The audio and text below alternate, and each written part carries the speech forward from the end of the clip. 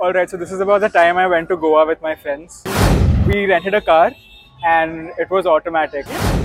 Odd Stories are your stories. Hey, this is Neeti. You're listening to Odd Stories. We love our Goa trips and we all have stories to share. It's story time. Alright, so this is about the time I went to Goa with my friends and we rented a car and it was automatic, and I'm used to driving manual.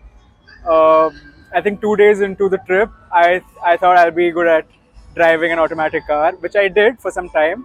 But then later on, I ended up bumping the car into like a big tree, and then the entire front part came out, and I had to pay like a hefty amount. I wouldn't say really expensive, but way more than I thought it would.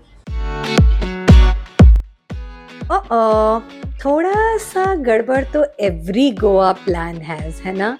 Otherwise, we don't have any stories to share, na.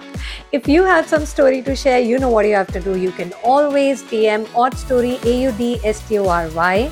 And also, please rate our podcast on Spotify and Apple Podcasts or wherever you get your podcast from. Bye.